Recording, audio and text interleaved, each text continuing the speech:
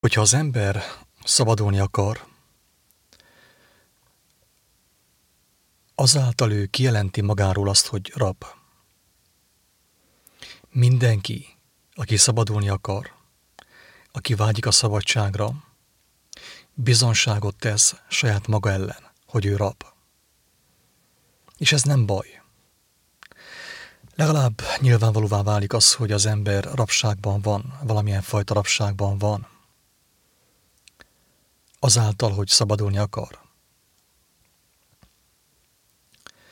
Viszont a szabadulásra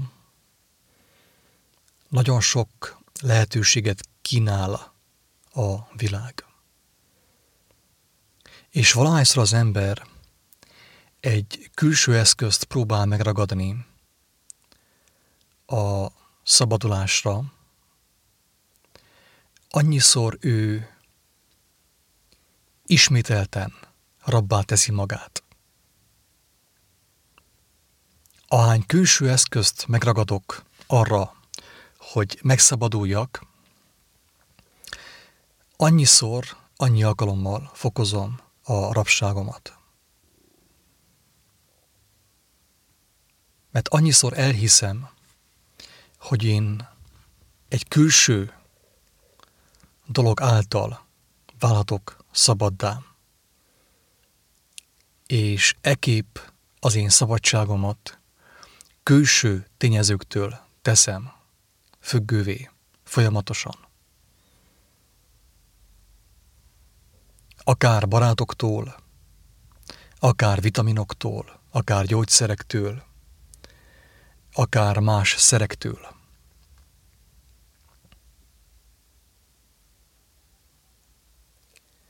És minél inkább figyelek kifelé, hogy keresek egy újabb módszert, egy újabb információt, egy újabb információcsomagot, ami által megszabadulhatnék, annál inkább növekszik az én rabságom.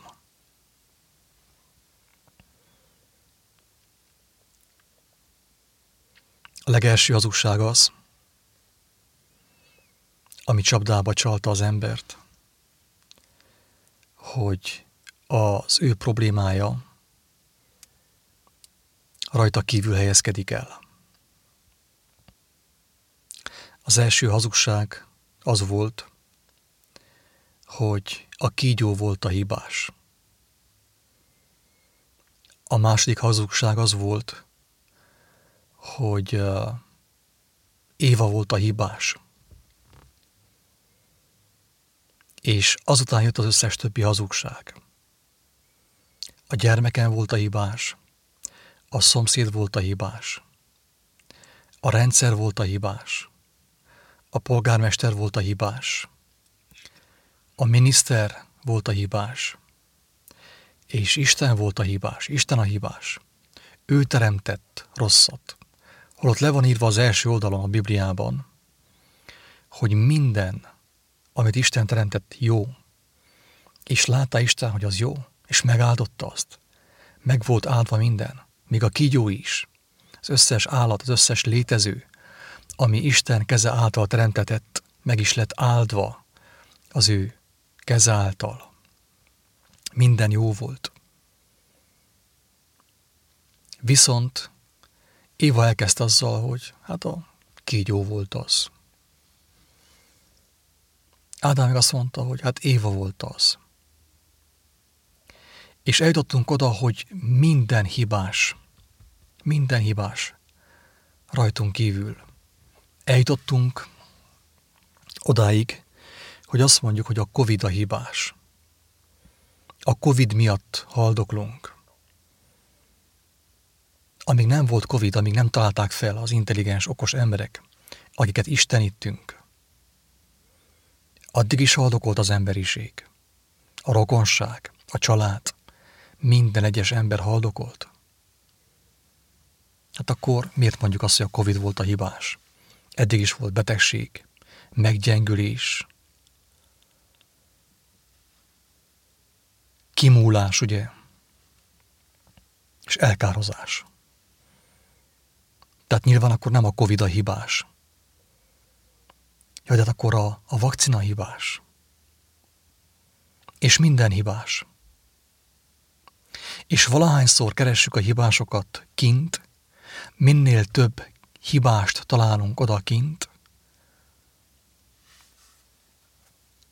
annál inkább megkötözzük magunkat.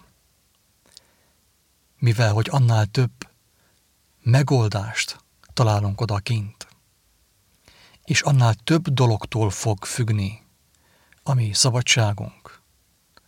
A maszktól, a védőoltástól, a feleségemtől, a férjemtől, a gyermekemtől,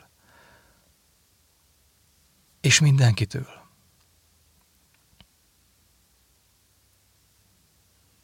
Nem tudom, hogy mennyire érthető, hogy amennyiben az ember elhiszi, hogy az ő problémája rajta kívül van, azt is elhiszi, hogy a megoldás is rajta kívül van. Hogyha az ember elhiszi, hogy az ő rabságát egy külső tényező okozza, akkor azt is el kell higgye, hogy az ő szabadságát egy külső valami fogja visszahozni.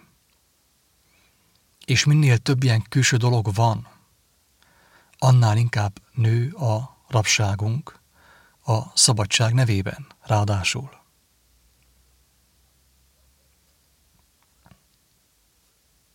Ha azt mondod, hogy az asszony a hibás, miatta vagy rab, akkor tőle függ a szabadságod is. Az asszony kell vagy megváltozzon, vagy elpatkoljon, hogy te szabad legyél. Érthető? Ha azt mondod, hogy a rendszer miatt vagy te rab, akkor a rendszer kell megváltozzon, vagy elpatkoljon, hogy te szabad legyél. De hogyha a rendszer nem fog elpatkolni, vagy az asszony, akkor te sosem leszel szabad. Mert a te szabadságod külső tényezőktől függ. Tőled független tényezőktől függ. Hogyha az én szabadságom, a mi szabadságunk tőlünk független tényezőktől függ, akkor mit fogunk csinálni?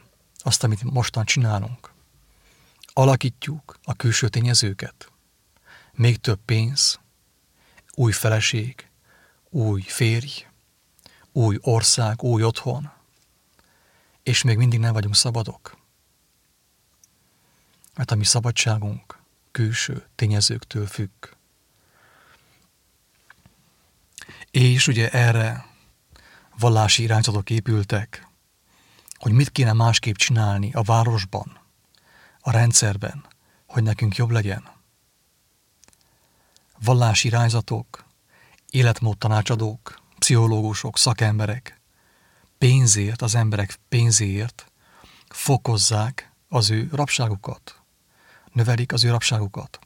Elmegyek az életmód tanácsadóhoz, hogy egy újabb külső indokot vásároljak meg tőle pénzen, ami számomra szabadságot kínál. És végül már olyan sok mindentől függ az én szabadságom, hogy megszabadíthatatlanná válok. Erre vessél bogot. Ugye milyen kemény. Ezt tettük, ezt tesszük mi emberek. Akinek a szabadsága a Covid-tól függ, vagy a vakcinától, vagy az állampolgári jogától, a jogosítványtól, bármitől, ami kívülről származik, az ember még mindig rab, és rab is marad, mindaddig, amíg fel nem ismeri azt, hogy a rabságának az egyedüli oka ő maga. Főképp azután, hogy hallja a hírt, hallja az örömhírt, hogy végre a kezébe vehetni a sorsát, végre ő dönthetne az ő szabadságáról, tehát a rabsága fölött, hogy szabaddá váljon. És elutasítja azt. Miben különbözik Jézus Krisztus minden vallástól, a keresztény vallásoktól? Tehát hangsúlyozom, Krisztus tanítása, az ő szavai különböznek, sőt, ellent mondanak a kereszténységnek, avagy a kereszténység mond ellent az ő szavainak. Miben különbözik ő az összes többi gurutól, tanítótól, rendszertől, életmód tanácsadótól? Abban különbözik ő, hogy azt mondja, hogy benned van a rabság. A sátán benned van. Ha nem számolod fel magadban, kint sem fogsz megszabadulni tőle. Ez örömhír. Ez azért örömhír, mert aki ezt hallja, az megérti azt, hogy neki hatalma van, lehetősége van a szabadulásra. Tehát Jézus Krisztus gyakorlatilag nem tett mást, mint a kezedbe adta a sorsodat. És azt mondta, hogy felelős vagy a sorsodért. Te tudsz úgy dönteni, hogy szabad leszel. Senkitől, az ég adta világon, senki mástól nem függ a te szabadságod. Ha úgy döntesz, hogy felszámolod a szívedben, az elmédben lévő rabságot, hazugságot, bűnt, szabaddá válhatsz. És akkor nem kell háborúzzál sem a Covid ellen, sem a vírus, semmilyen külső ellenség ellen nem kell harcoljál. Senkivel nem kell harcolni, az ég adta világon. Mert ami ellen harcolhatnál, az mind benned van. Sőt, még az ellen sem kell harcoljál, ami benned van. Azt egyszerűen csak el kell engedd. Le kell cseréld. Arra, ami élő, az újra, amit Jézus megmutatott. Azért nem fog a legtöbb ember sosem megszabadulni, szabaddá válni, mert az ember ragaszkodik az ő ártatlanságához. Azok után, hogy hazudott, megcsalta az ő országát, az ő férjét, az ő feleségét, az ő hitvesét, azután még mindig kiáll és tüntet. Ő a tolvaj, a hazug, a parázna, kiáll és tüntet mások ellen, és minél inkább tüntet, annál inkább nő a rabsága, mert üvölti torka szakadtából, hogy nem én vagyok a hibás, ő a hibás. Ádám, amikor azt kiáltotta Istennek, hogy Éva volt a hibás, kiüzetett a paradicsomból. Éva, amikor azt hazudta Istennek, hogy a kígyó volt a hibás, hazuggá tette Istent. Mert azt mondta Istenre, hogy a te teremtésed nem jó. A kígyó volt a gonosz, nem én voltam a gonosz. Éva volt az első tüntető, a második Ádám volt. És azóta is tüntetnek az Évák és az Ádámok. És minél inkább tüntetnek, minél több dolog ellen tüntetnek, annál inkább nő a rabságuk.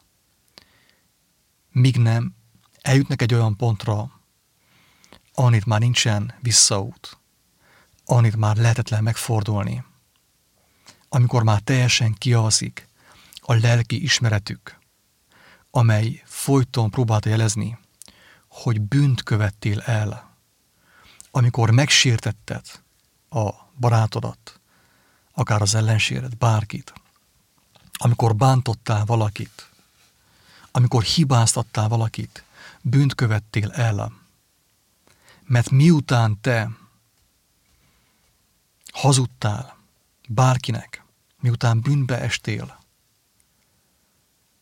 azáltal, hogy megfogtál a követ és felemelted, hogy azt ráhajtsd valakire, azáltal azt jelentetted ki, hogy te meg akarsz erősödni a saját tévegésedben.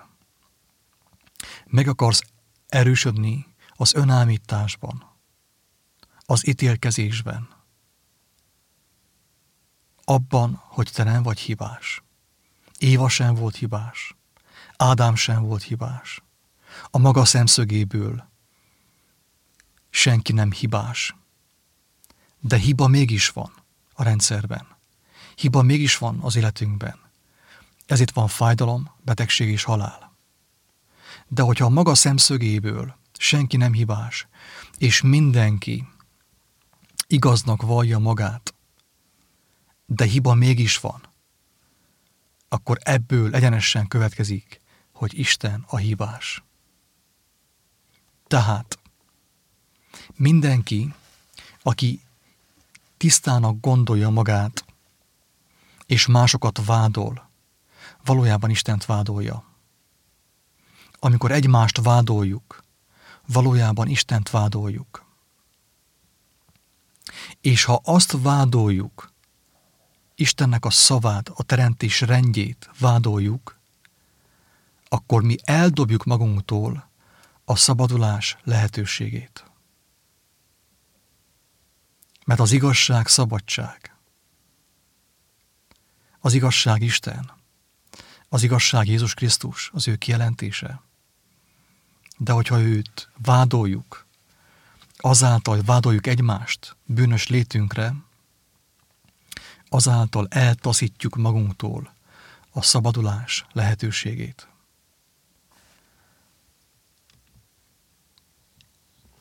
Jól figyelj, mert hogyha ezt megérted, akkor már most ezáltal szabaddá válhatsz. Ezen értés által szabaddá válhatsz.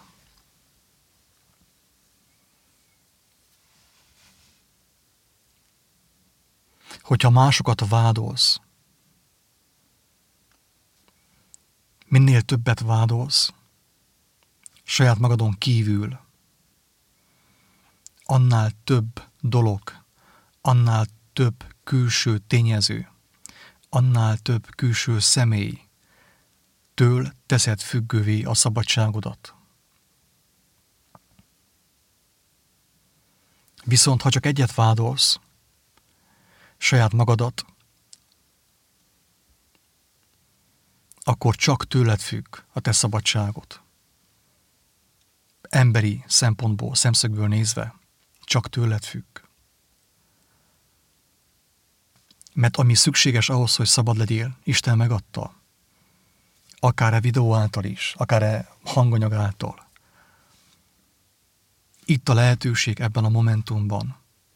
A saját kezedbe veheted a szabadságot kulcsát. De akkor mostantól nincsen vád. Senkit nem vádolhatsz. Csak te vagy a felelős mindenért.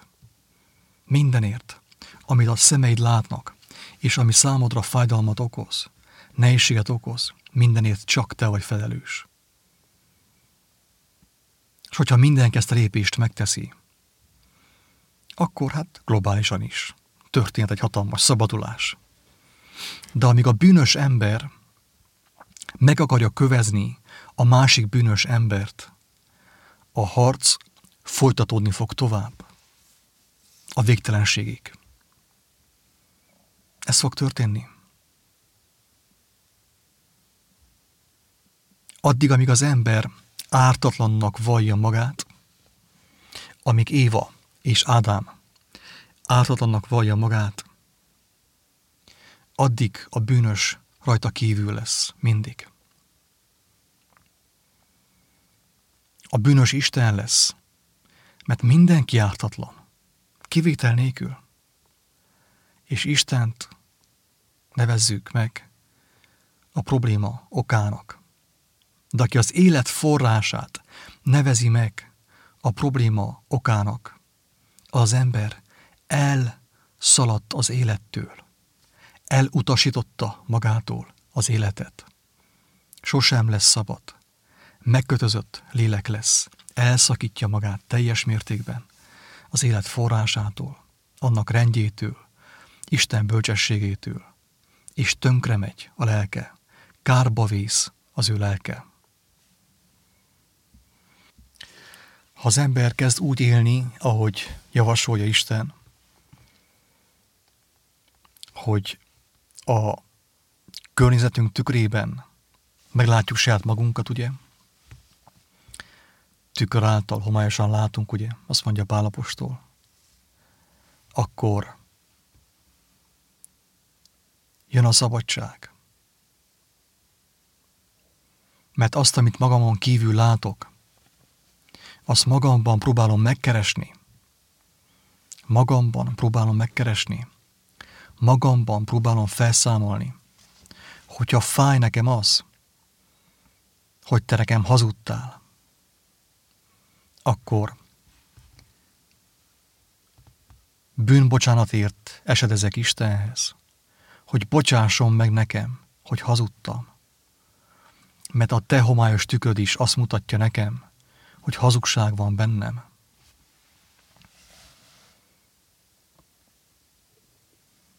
És hogyha én változtam, akkor változik a külső is. Hogyha az edénynek a belsejét megtisztítjuk, ahogy mondja Jézus, a külseje is tiszta lesz. De mi, a vallások, a rendszer, a politika, az emberi tudományok mit csinálnak? Az edényt kívülről próbálják tisztítani. Sőt, kívülről próbálják bevinni a megoldást. Egy folyadék formájában, egy ember kreálta folyadék formájában. És még mindig azt kiáltjuk, hogy tévedsz Isten. Nem ez a fenevad bélyege. Hát akkor mi?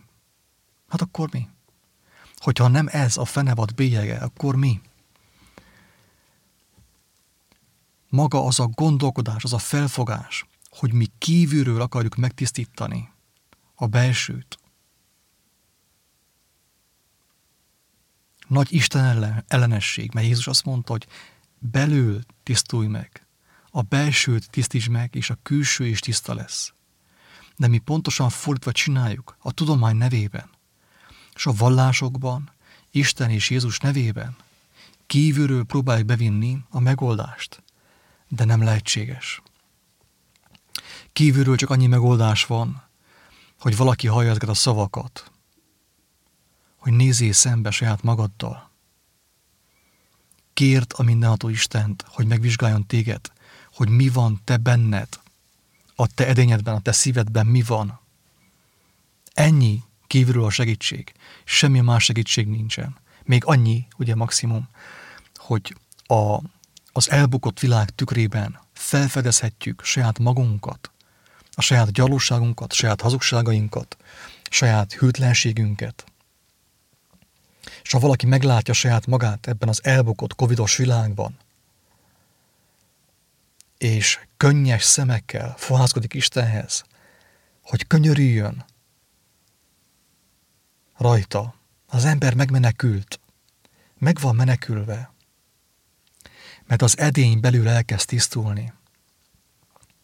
És egyszer csak azon kapja magát, hogy teljesen más valóságot tapasztal, mint korábban. Azon kapja magát, ott van a mennyek országában. Mert a mennyek országa nem látható módon fog eljönni, mondja Jézus. Hanem Isten országa, a mennyek országa, ti bennetek van, ti köztetek van. Lemorzsolódnak a régi barátok, ugye? Nincsen szükség az ő tükrükre. Jönnek az új barátok, játszótársak, mert gyermek lettél. Nincsen szükség barátra, csak játszótársra. Ezért mondtam azt többször, Isten kegyelme által, mert a Bibliában is bizonságot tettek ugye erről, akik azt megírták. Hogy azok az emberek, akik Istenhez fordulnak, mást tapasztalnak. Megváltozik a külső is. És jöjjön bármi, háború, éhínség, bármi, ők mást fognak tapasztalni, mint azok, akik ragaszkodtak a saját igazságukhoz, akik önigazultak voltak, és akik elhitték, hogy rajtuk kívül van a probléma, ők fogják tapasztalni a brutális apokalipszist, az éhínséget, a döghalálokat. Ezt mondja Jézus, ezt fogják tapasztalni. Talán te is ezt fogod tapasztalni. Mindaddig, amíg magadon kívül keresed a hibást és a hibát. És mindaddig, amíg magadon kívül keresed a hibást és a hibát, addig magadon kívül fogod keresni a szabadságot is. És nem fogod meglátni, hogy Isten országa te benned van. Istennek a lelke te benned van. Arra kell hallgass. Azt kell megismerd. Lelki ismeret, lélek ismeret. És cselekszed azt, amit szeretnél, hogy mások is veled cselekedjenek. Azt cselekszed embertársaiddal. Ott van a mennyek országa, beléptél a kapun. És amikor ugye ez a földi élet elmúlik, elvitetik tőled, már tudod, hogy hova mész. Sőt, már alig várod. Mert már nincs örömöd ebben az elbukott világban. Nincs értelme a görbe tükröt lássad. Nincs értelme a bűnnek a tükrét lássad, mert nincsen bűn benned. Nincs istentelenség benned. És szabad vagy. Beléptél a mennyek országába.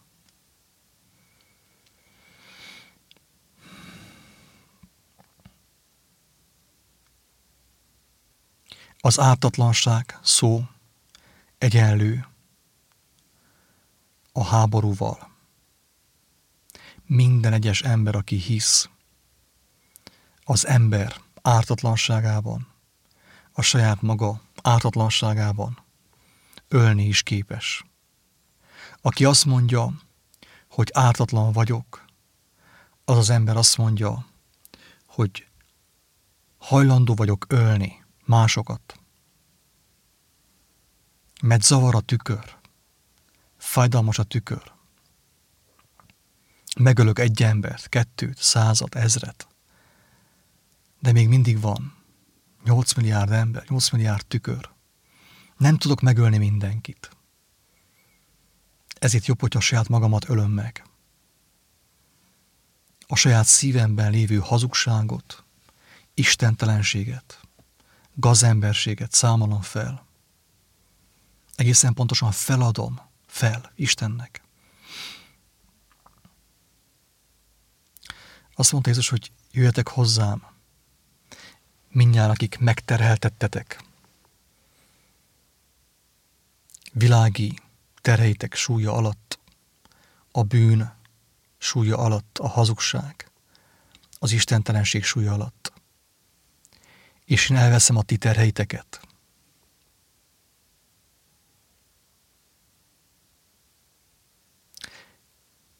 Vegyetek magatokra az én igámat, az én terhemet, mert az én terhem könnyű, az én igám gyönyörűséges.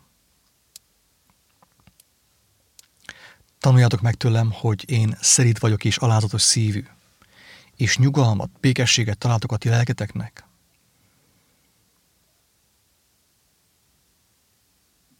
Nem kell lázadni senki ellen, semmi ellen.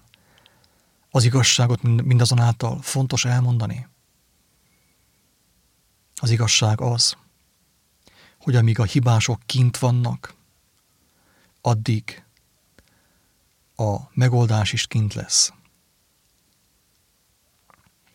Amíg a rabság oka kint van, addig a szabadság eszköze is kint lesz. És akinek kint van, kívül van a szabadság eszköze, az ember sosem lesz szabad. Csak akkor, amikor kijelenti, hogy én voltam az oka mindennek. Én voltam a gyilkos. Én voltam a császár, a fáraó, a katona, a hóhér, a lator a kereszten. Én voltam mindenki. És amikor ezt kimondja az ember, teljes meggyőződéssel, teljes értéssel, értelemmel, akkor elközeledett hozzá a szabadság órája, a mennyek országa. Ingyen kaptátok, ingyen adjátok. Isten áldjon, sziasztok!